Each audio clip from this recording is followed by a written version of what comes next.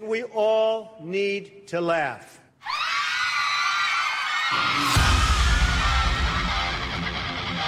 We choose truth over facts. And now for a perpetual political protest in progress. Judge my physical and mental fitness. Coffee time.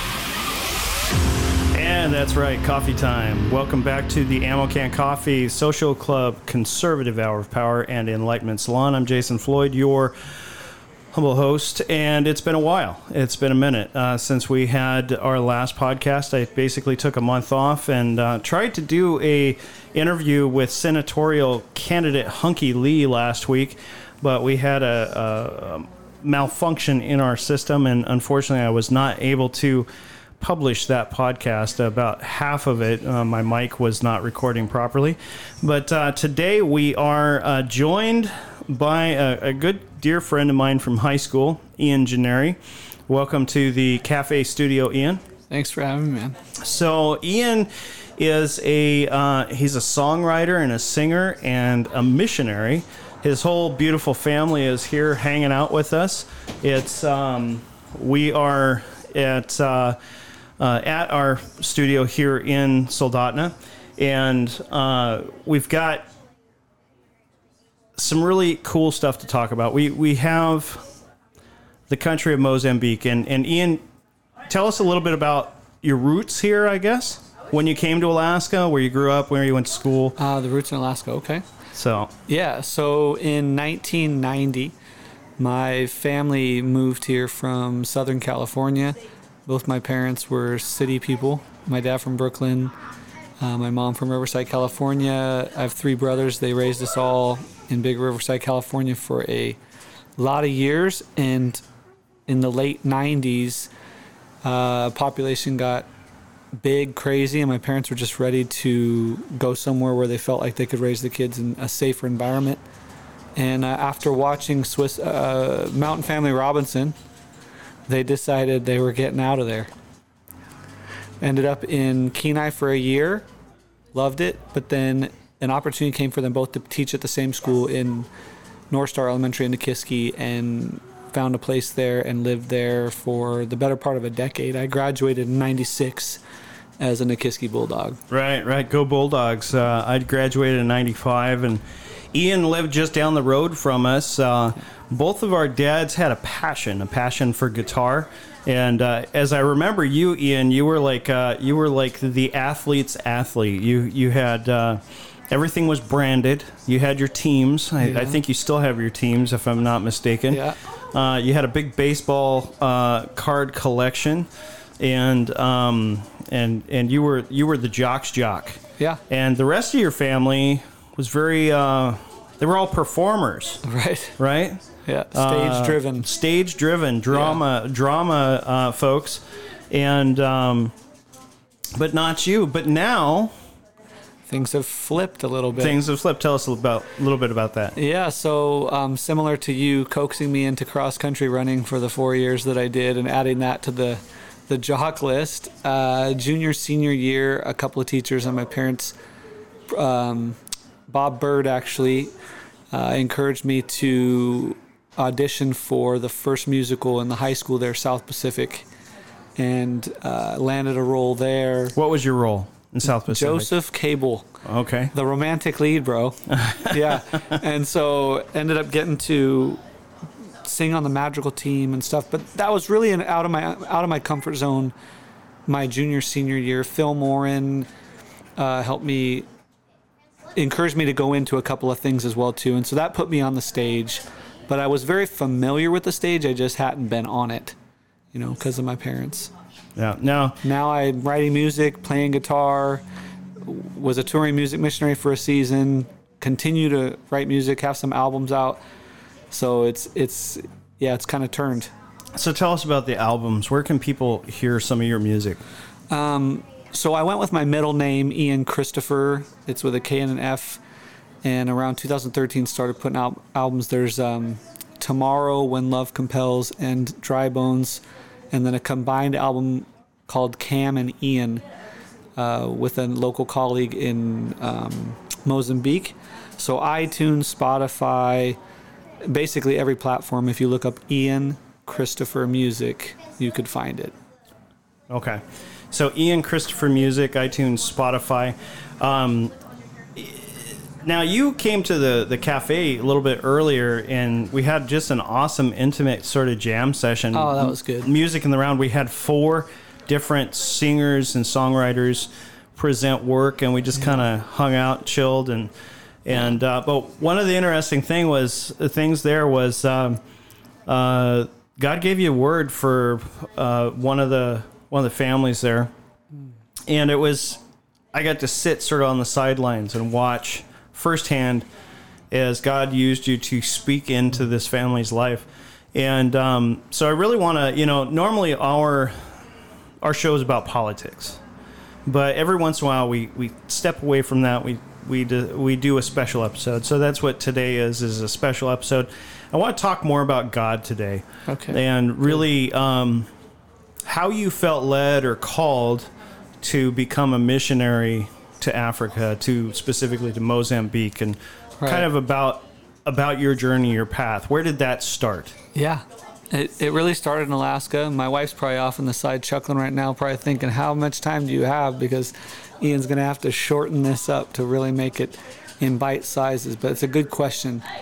So during that time of trying to figure out whether I was just the athlete or not, the Lord had, and for those of you that are believers, non-believers on here, believers, whatever,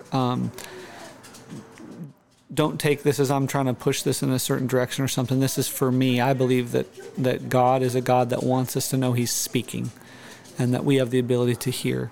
And whether you're in a season of not being able to hear Him or being able to hear Him is neither here nor there.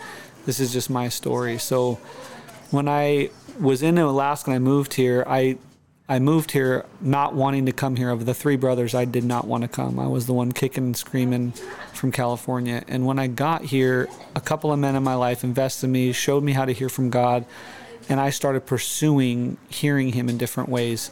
Some of those circles you were with me in, and some not. And about freshman year of high school, I went to a camp, and there was a guy that was leading the worship and speaking. And at one of those intersections, he called out to people that had a heart for missions. And my take on God, the Father, Jesus, the Son, and the Holy Spirit is that the Holy Spirit moved my heart in that moment to answer a call to missions. And I didn't know what that meant at the time. I just knew that God was grabbing my heart. And about 2 years later, at a different location, actually, you'll get a kick out of this, I think, if I remember right, it was like up in the Anchorage area, and I think a church that Sarah Palin attended back in the day. I just remember that. And the same guy with a very similar message called out the same thing, and the Holy Spirit grabbed me again. And that was my junior year. My senior year, I left chasing baseball, and after my first year of college baseball, I came back to the valley here in Alaska, kind of disheartened and just trying to listen to the Lord. And He reminded me of some of that call. And when I went back, I played one more year, met Carla, and realized the Lord was asking me to give up baseball because her heart was actually to go to Africa as a nurse and possibly go into missions. And so during our courtship, the Lord started bringing back those things He had told me around my freshman year about missions. And I never thought it would be Africa, but that's where He sent me. So it started here in Alaska. So the organization that first took you to Africa, tell us a little bit about that. We went with a group called I Reach Africa out of Northern California, out of Bethel Church, which in the conservative circles, it might be a little bit too Pentecostal or too out there, but they are an incredible people of believing that they can hear from God. And so that group sent us out to Mozambique. We were with them for a year or two, and then felt like God was sending us to the north. And when we went to the north, we met a person that was recruiting us from the group YWAM. And when I was in those years being called by the Lord here in Alaska, I had some YWAM missionaries come through and always thought we might be a part of YWAM, but it had never happened.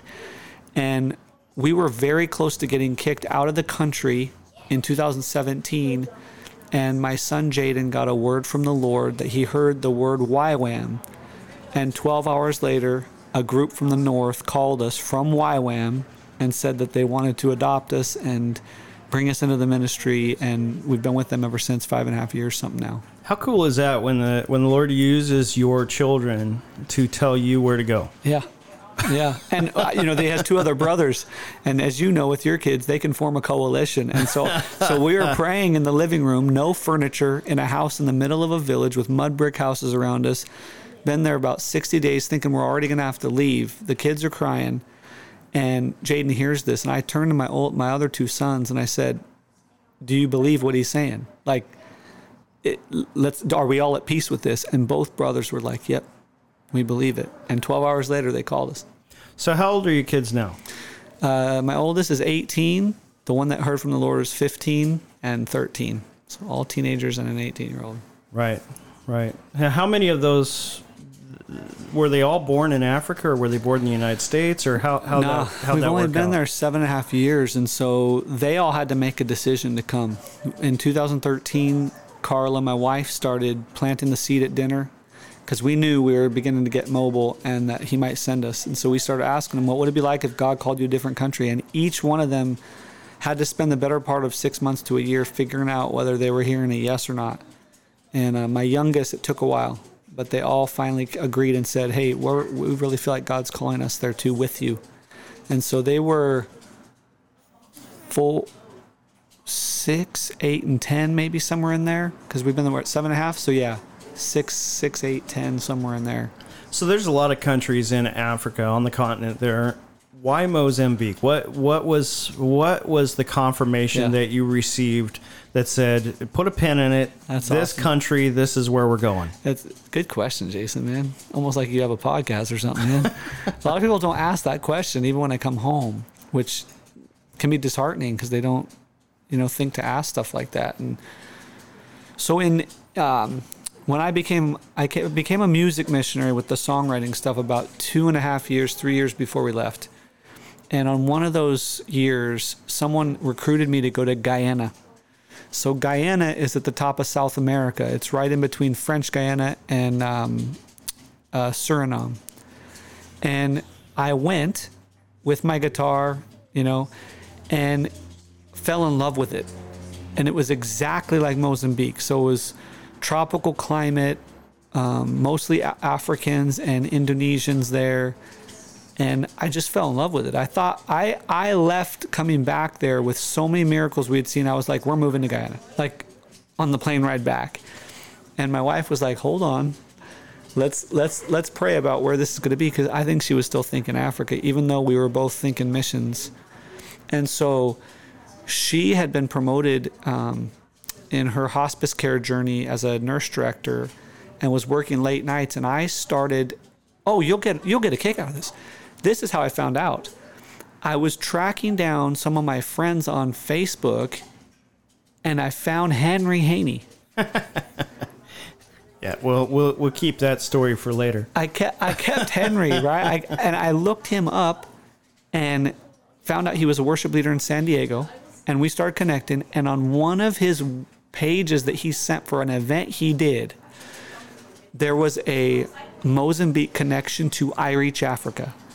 And when I went to that website, the one who ran it, Tracy Evans, out of Bethel, I read her bio and looked at the site, and I literally fell to the ground and started weeping. Because my wife, when we used to walk around Grand Canyon University and talk about missions, what she had started was the description of what Carla wanted to do. And so she got home and I said, look, here's the link. Take as much time as you want, but the presence of God's on this. And she got home. She was like, yeah, this is another Guyana thing, right? Well, 2 weeks later, she checked into it, hit her the same way. And it was instant. It was like, okay, Mozambique. And within a month or two, we were talking to Tracy, and Carla was shipping out to do a test trip. So So Mozambique is, much of Africa was part of the colonial expansion of European nations, and Mozambique was no exception to that. They, I believe, after conversations with you, as Portugal had war torn for many years with Portugal. The Portuguese had come in and colonized the space, and so you're rolling into Mozambique, an Alaskan kid with Californian, hints of California still on you, right? And you got the call of God on you. You speak English. Did you speak Portuguese? No. We had to learn it there. So let's talk about the language a little bit and the people group that you are working with now. Sure. So when we flew in, we took a month and went down to Maputo, which is way down the south as the capital, and we spent every single day for a month, all of us learning Portuguese, and moved to central Mozambique on base, had a language learner there for a year or so, plus the kids playing with them. And so Portuguese, by the first year or so, we were speaking Portuguese decent. And then when we got called to the north, the people group that we work with now are called the Yao. And the Yao make up 3 million people between Malawi, Tanzania, and Mozambique. So it's pronounced Tanzania. I mean, for an American, it's Tanzania. Right. But when you hear 85% of the people say Tanzania, now I just say it that way. Right. I bucked it for a long time. Well, yeah. So that's like when we hear Ukraine, and we hear what I thought was Kiev. Yeah. The Ukrainians call it Kiev. Yeah. Or Uganda. Uganda. That's how the South Africans say it. Okay. Uganda. Right. Yeah, it's so funny. So this people group we work with, the majority of them, I mean, over 60% of Mozambique's illiterate anyway. But this people group, 98%, can't read and write. And so just in our area alone, there's probably 500,000 from where we are to the top of the border. There's 500,000 Yao that make up that area, and they can't read or write, and they don't speak Portuguese as well. So when we went to that village, it was like we needed to learn the dialect. So you told me previously that many of the Yao choose not to learn to read or write. Yeah, it's definitely a cultural... I hate to use the word rebellion because it's their country. You know what I'm saying? Like, why would you want to learn the language that enslaved you anyway? And I don't mean any disrespect to Mozambique or the leadership there in that, because that's their business language now and stuff. But for me as a Westerner coming into their culture and learning from them, I have a hard time, wondering why they do too. And I'm sure I'm not the only one that's ever thought that. But for their people group, it's so entrenched in culture. They go back hundreds of thousands of years connected to Zanzibar and the slave trade and fighting amongst themselves with the Makua, that they just, education's not a big deal to them, between them not really being able to progress and between their grandmas of the grandmas of the grandmas wanting to keep that culture. It's slowly changing, but yeah. Interesting. So, so the Yao, have they ever had their own written language? Yeah, so they have Chiao, and I have a buddy right now that's actually in. His name's Tobias. He's in. I'm trying to remember where he's at. Anyway, he's in Europe somewhere, and he was, or maybe he was in the States. He looked at the first written out Bible. I think it went back to like 1900. It must have been connected to David Livingstone or something like that. But he was looking at, sending us pictures of it. So it's been around a while, but there hasn't been copies of it. And we have neighbors in our village that actually helped write the book on the written portion of it. And then in Malawi, we have some friends that actually are doing written dictionaries and Bibles now. So it is written. It's just most of the Yao can't read or write it. So they're using Roman letters for that, or they have their own language that it's written in, their own symbols. It's their own. It's their own. They classify it under the traditional Bantu. So Swahili, Shona, all the ones that are in that region are all known as Bantu Africa languages. So they use those syllables and those letterings. They have their own symbols, kind of like the Islamic world has its own. No. It's just like ours, like American. So they use the Roman. CHIO. Yeah. Okay, the Roman letters. Okay.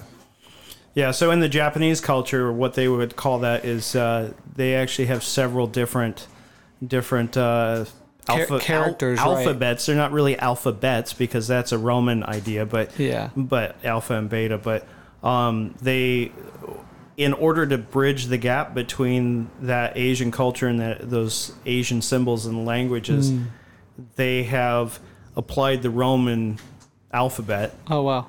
To the sounds. And so the Japanese have the hiragana and the katakana, and then they have a language or alphabet that they call romanji.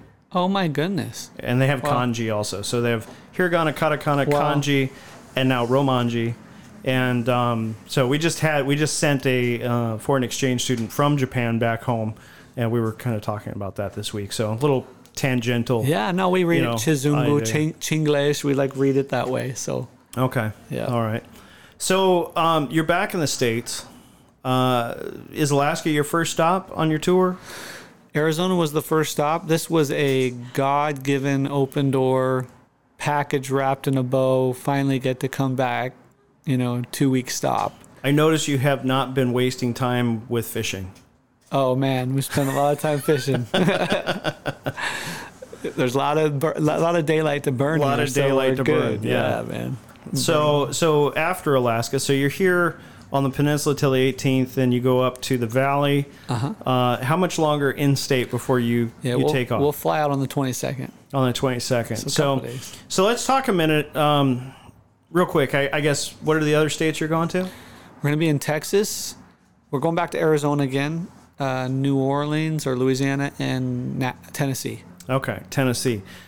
Curious. We'll talk about that later. But for those who are listening to the podcast who may not be in Alaska, or even those who are, what's a good... See, I always forget to do this when I'm talking with people, so I'm gonna do it right now. I do What's too. a good way for them to reach out to you or connect to you? Because really, networking is a big part of missions work. Sure. Is connecting with other like-minded kingdom-focused people. Absolutely. And if you're listening to this and you're like, wow, I'd really like to support Ian and his work. Yeah. How do they do that? Yeah, I mean, at this point, we'd love to hear directly from you, which is great. We have a ministry email you can direct, and it'll be Carl or I that gets back to you. It's called, the address is compelledones@gmail.com. So, and then also we have a YouTube channel that Tobiah, my oldest son, edits that has clips and stuff of us in the village and kind of what we're about. And so if you go to YouTube and look up 2 words, Compelled Ones, you'll find us on there easily. Or you can look up Ian Christopher Music, and I can point you in the direction of either, the website that's coming in, our emails, or that other site. Yeah. That's awesome. So let's talk a little bit about Carla. We wanted to get her on the microphone, but she's kind of shy. Yeah. Is that characteristic of her in Africa? Is she shy, or is that just a thing here? No, she is. She's very not shy when it's her moment to shine. She will shine. She doesn't like being on stage. So let's talk a little bit about her projects. What is she doing over there? Right now, that's probably the biggest thing that we're focused on. So we've been there, like I said, 7.5 years. The first 2 we spent learning the country. And then the next 2.5, 3, we've been in the north establishing the dialect, sharing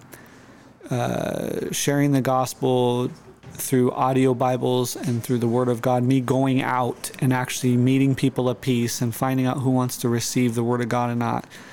And Carla, during that time, was also bridging a gap between the government hospital system and the Yao people in the village. With, as you can probably assume, any listener on here right now, if you have hundreds of years of steep culture where they're not even wanting to be in the education system or speak the language, you can imagine they don't have a lot of trust for their government in the medical side of things either. And so many of them have things that they could be helped with if they would literally just go to the hospital, even though there's so little resource, some basic things that could be helped and taught to them. And so Carla spent the last 2 or 3 years bridging that gap, building relationship with the doctors in the hospital, using her education as a highly educated nurse in the village and bridging the resource and the lack of resource with the villagers so that they would learn to trust her, and then she would be able to create communication lines with them to go to the hospital and not just leave or run away. And now we're at the point with there's enough relationship built, and Carla's done enough mobile work with special needs kids under 5, with elderly that have respiratory or palliative or hospice care needs, that they have now granted us permission to be able to build a clinic, community center type situation where we can train up some of their government workers along with staff that we pick or local villagers, and she can start training them on end-of-life care, special needs care, bedside manner, all the things that they don't get at the hospital right in our village. Literally, I can throw a rock and hit our land. And so she's building, when we go back, we have the land cleared and everything, and we're about ready to start putting the foundation in. We're just trying to raise right now $100,000 to, that'll be everything. That'll be the foundation, the bricks, the walls, the roof, everything, other than the sustainability of the resources themselves each month. How many square feet on this building? I have a picture of it, but I think it's about 20. How far across is this building right here? Oh, I would say it's 30. Is it 30 probably full? 30 feet. Yeah. So I'm thinking in meters. That's what's changed in my head. Mm-hmm. So it's probably 20 or 25 feet by 25 meters is probably close to 150 feet, right? Somewhere in there. 120 times 3. Sorry. Don't ask me the math. 100 feet. So you're probably 20 feet by 100 feet. Okay. And 4 or 5 main rooms. Okay. Yeah. So $100,000. That's it, man. The price of two Land Cruisers or 2 vehicles for some NGO in some part of Africa. Okay. All right. There's probably a listener out there who could write you a check today. You know, I didn't used to believe that, but a couple of years ago, God built my faith on that when I saw something happen. Yeah, there probably is. Yeah. So reach out to Ian. Go ahead and give us the contact information again, how to reach you. Yeah, compelledones@gmail, COMPELLED, and then ones, ONES, @gmail. And if it's specific to like the medical ministry, just reach out. Just say Carla with a C. But either one of us will get the message for sure. So while we've been talking, I've been trying to load your Ian Christopher music. Can you give me the actual website address for that? It's a YouTube channel. Okay, that's YouTube. why. Yeah. Okay, so Ian Christopher. Remarkably, there's a lot of Ian Christophers on YouTube. So Ian Christopher Music, YouTube. Because I may have the ability here to go ahead and stream some of your music here for our listeners so they can get a little taste of what's going on. So so your mom and dad, Spotify, Ian Christopher. what do they think? What do they think about this? I mean, obviously they got to be proud, but well, I mean, my mom and dad took a huge leap leaving Riverside, California in 1989, 90 in their own right. You know what I mean? Like, they saw it as an opportunity to reach kids in a more rural area and left 2 really good 10-year jobs in the city. Kids seemed to be pretty safe, and we moved up to the last frontier. Like, I was part of that. And so they're really excited about what we did. It's been hard, though. I mean, they don't get to see us and very often, and it's been 3 years since the last time we saw them. We're spending all of October with them now. But yeah, they're stoked that we took the same leap they did. Have you had any of your family able to come over and actually visit you in Africa? Nope. I'm looking forward to any friends and family that would like to do that, actually. So there's a standing invitation? Yes. Groups of 4 are better than groups of 10 or 12. Okay. So let's talk about real quick, we've just been through this huge issue with the pandemic, right? Yeah, for real. So let's talk about COVID in Africa. Let's do it. So what about it? I mean, so for the first 6 months to a year, I was actually just encouraging people here in the States to press into what God was doing. Don't isolate yourself as much as you can. Try to hear what God's saying to you that you wouldn't have listened to when you were distracted with your jobs for the 15 years prior, the 20 years prior. And then about a year after that, it hit us. And it was rough. It was rough. It felt very isolated. I felt like I could almost feel what the Westerners were feeling. And long story short, we had our head down at what we were doing, but 6 months ago, man, I was pretty ready to get back here and get rested and be around people that spoke English and could at least understand. And actually that's carried over and been hard, because when you hit ground here and people have been hit with what they've been hit with, it's a whole lot of not asking about the missionary's life. And it's almost like all over you were abandoned and now you come back and they're like, let me tell you what happened in my life. And so you feel like you're giving out again. And so, not that I'm bummed about that, but it's a challenge. It's a challenge to... So did your support basically dry up during COVID? God really blessed us with that. We had a hard 3 or 4 years raising support up to COVID, and God actually grew our support during that time. It was a miraculous deal. Like, not by a lot, but enough to keep us sustained and focused. So there's this idea of the tent making ministry, basically the ministry that's unfunded, but it doesn't have support other than the support that God affords through a vocation, a secondary vocation. There's a lot of people, even in Alaska, who are ministering to needs throughout our community and in the villages and stuff, but they don't get paid for what they do, and they have to have a day job. So have you had to do any of that while you were in Africa? Yeah, well, so Mozambique won't let me. So we actually, on our residencies, it says missionaries. And if I want to apply for or build a business of some kind, I actually have to change my residency degree to a vocational one. And in some countries north of us, you have to do that. But in Mozambique, since you don't have to, we haven't forced that. And so what I've been doing, because I've been telling my locals and my local staff that I would be doing that if I could, because man, they're 75 years behind in everything, bro. Like, I could bring in some cash, you know what I'm saying? Like, on stuff that we accomplished here in America 50 years ago, you're on the ground floor there. Like, you could be a millionaire, you know? And so I'm trying to teach these guys on ground local financial principles and things like that you would learn from Joseph in the Bible, but also just sound business ideas, how to make money and save it, get in their bank accounts, their identifications for that kind of stuff. And so I'm kind of taking what I would have done and I'm passing it on the best I can, because I'm actually not allowed to make any money there. I have to go on support. So when you went to school, you were at Grand Canyon State? Grand Canyon University, for a couple of years. Okay. And so what did you study while you were there? Business. Yeah. Okay. So you studied business, and now you're in the business of not doing business. Isn't that funny? Right. But I actually left Grand Canyon University at that time because I wasn't learning how to build a business. I was learning how to climb a corporate ladder. Right. So I ended up leaving. I got my degree later, not from GCU, and they're a great school. But I mean, I wanted to be an entrepreneur, so I started a business and got married to Carla while she was doing a nursing degree because I wasn't learning how to build a business there. Right. Yeah. Right. So I've heard of other ministries that will actually do teach locals how to develop cottage industry. Mm-hmm. For instance, buying a goat.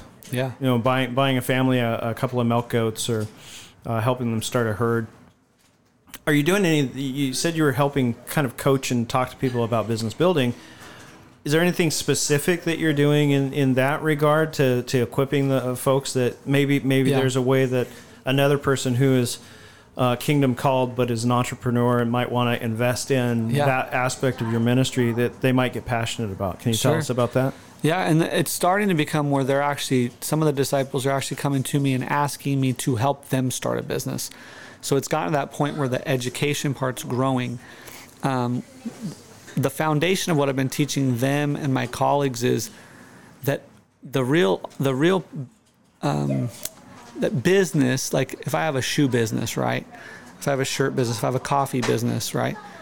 The business isn't really the coffee. The business is really what you do with the bank account. Mm-hmm. If you do that right, then you can pick any business to keep the business running. And so that's what I've been showing them is if you have, 10 or 12 sacks of corn that come in every year and you eat 10 or 12 sacks of corn, you're always going to have 10 or 12 sacks of corn. But if 3 of them are used to either replant a field, rent a field, use it to sell, to get your workers to build your field or to buy another field. All of a sudden, your business is running your business. And then when that happens, your bank account can run your business. And it's basically just who has the most bags of money, And once they learn that, then they start coming to me. Oh, well, I have this idea for a shoe business. Well, did you pray about it? Was it God or was this your uncle? And I disciple them that way. And when I feel peace that they've prayed about it and it's something God actually has called them to do, I'll take $100 of our money, $500 of money, and I'll invest it in them. And I'll tell them, you have a year, and we're going to walk out what I told you. And if you show me accountability when we're done, this portion of what I showed you grow, I'll give it completely back to you because I don't need it. I don't want it. I want them to be sustainable to where they don't have to worry about it. And their kids can grow. And that's starting to take off. So we've got a gal with a tomato business, a guy with a shoe business. Some of them go into Malawi, pick up the products and bring them back type thing. My discipleship group actually prayed and they were like, hey, we want to have a hospitality situation where some of these other villages 20 miles away that we're discipling, when they come through town and we have to figure out how we're going to feed them and shower them and stuff. If the whole Acts chapter 2, verse 40, if we have that hospitality available, we don't have to have 3 families carry the burden. And so they came up with the idea of a rice business so that, Baba Ian helps sow into it one time and then they take off with it. And then there's hospitality for believers that come into town and they're not going to the white guy all the time. It's amazing once they learn the principles, what's happened. These are people that have never gotten past 4th grade and they're getting it, So that was when we left just a few months ago. There's 3 or 4 businesses that we had started and the ones that are following the principles, it's working, I want to shift gears here real quick. During the Music in the Round open mic night event, you said something that struck me in a pretty profound way. All through my, adulthood, as I've talked with spiritual mentors and pastors and things, this phrase continually is put before me. You have to know what you're called to do. But you put a different spin on that because, the devil's the great accuser. And if you put it in the context of what are you called to do, and then you don't achieve what you believe you're called to do, then our culture, our Christian culture, our national culture is, well, then you must have done something wrong. You must be in sin, or you must be in a bad place, and God's not going to honor that. Yeah. You didn't measure up. You didn't measure up. That's you should it. feel guilty. But you asked a different question. Why don't you talk a little bit about that? Yeah. So I'm trying to go back to what you just said, which was so good.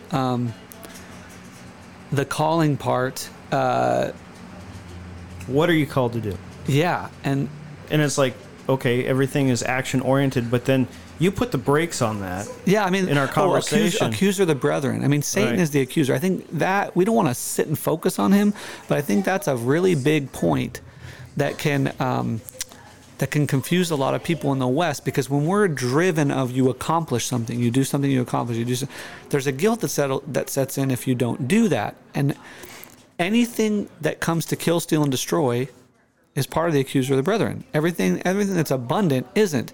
And so I heard a guy named Jamie Winship say this one time, and this leads to what I said that night. We're used to, you and I were talking about this the other day, about you might be sitting in a Bible study or whatever else, and a lot of times it's just one guy teaching versus us asking each other questions about and processing what God's saying in a moment. And so I grew up with that, going to a Bible study, or I'd be sitting at a small meeting or something, and someone trying to prove a point and in good intention would say something like, hey, do you know 10 out of 10 guys in this room, 8 of you are looking at porn in the last 5 weeks. And you're like, the accuser showed up. Yeah. But no one says it. Right. We're thinking it. We're all thinking, well, we're thinking, those stinking other two guys, they had to ruin it for everybody. Like we were almost batting 100. Like, and that's how it, like that thought should actually cross our mind, in my opinion, of we're not part of his team. We're not part of the accuser of the brethren. Jesus wouldn't stand up on a thing and say 8 out of 10 of you are important. He wouldn't say that. He never did stuff like that. He didn't have to, because the general public accused themselves. So we're not part of that team. So how does that play into calling? Well, here it is. If I'm so focused on what I have to do in my calling, I'm never going to ask the Father what he wants me to know about myself for who I'm to be. If I'm not who I am to be, I'm not going to do what I'm supposed to do. Or I'm going to do it in the wrong motive, and I'm either going to fail at it constantly, or I'm going to crush others in the process. And that's how you know it's not their calling. Because the fruit of it is, there's no peace. The fruit of it is just accomplishment. Sometimes, this is another one, sometimes people... So I want to stop there and talk about measurement. So I come from a political science background and from a social science perspective, and we measure success through measurable outcomes. Yep. And I wish I had my journal with the really the goal seems to be confused. We're using a man's idea of success, but you just clicked off on something. Is the peace associated with it? That's it. I mean, how many people can we look at in our lives who are successful by the world's terms, who have made it? They've got the income, the car, the house, the perfect wife, the great kids in college and all that. And you're like, wow, they've arrived. But then we look at their lives and say, how much peace is there? Through the struggle and through the joy, they carry peace. Yeah, but if we just shifted gears and didn't look at, okay, I have 200 people in my congregation versus 10 people, and then look at, is there peace in that 200 or is there peace in the 10? Yep. Now, if there's peace in the 200, awesome. Yeah. But whose accomplishment is it if there is no peace in the 200 but you have 200? Is that God's accomplishment, or is that you striving to achieve some kind of measurable outcome in the eyes of other people versus a measurable outcome that's meaningful in the eyes of God? Yeah. I mean, let's just simplify it. If you have the gifting and the calling, Jason, to heal, to resurrect from the dead 100 people over the course of your life, and your brother has the gifting and the ability and the calling to resurrect 3, and on the day you see Jesus, he resurrected 2 and you resurrected 25, who was most obedient? Who knew who they were? Oh man, I knocked out 25. Yeah, but you didn't resurrect 75. Why? Right. You see how we can make it about the doing? Right. Well, it's because the guy didn't know who he was. But the guy that did 2 out of the 3 and lived under the bridge his whole life, he knew. And that's the challenge. I like the measurement thing you said, because as I wrap up these final comments, I wish I could show you my journal, man. I write to the Lord every day, and one day I said, "What do you want me to talk? What do you want to talk to me about?" And he said, "Measurements." Measurements. And you know what he said in a summary? He was like, "I was a carpenter. I had to measure everything," and I started laughing. I was like, and then he goes, "But the grace of the measurement was in me anyway. It actually only measured up because I was there." Right. And it was blowing my mind. And he goes, "Ian, in the end, the only thing that is going to matter is not whether you measured up, but whether I remembered you. That's your measurement. I remember you. I'm remembering you right now with these words." Well, this has been encouraging. This is an awesome opportunity to catch up with our dear friend Ian Gennari. And we would encourage you to check out his website and his ministry. Go ahead and give that to us again one more time, Ian. Yeah, compelledones@gmail is how you can reach my family in Mozambique, and my music is Ian Christopher Music. So you've been listening to the Ammo Can Coffee Social Club Conservative Hour of Power and Enlightenment Salon. This is a special edition with Missionary Ian Gennari. And we hope that you walk away from this with some new perspective on your walk with Christ. If you haven't already committed to a walk with Christ, we encourage you to seriously consider it and challenge the Father to reveal himself to you in a mighty and miraculous way. It's a difficult and challenging time that we lived in, but there is hope, and you can walk away from this hopefully with a little bit of encouragement and know that Ian is praying for you as we are praying for you, and just keep up the good fight, and we look forward to meeting again here in the near future. Have a great day, everybody.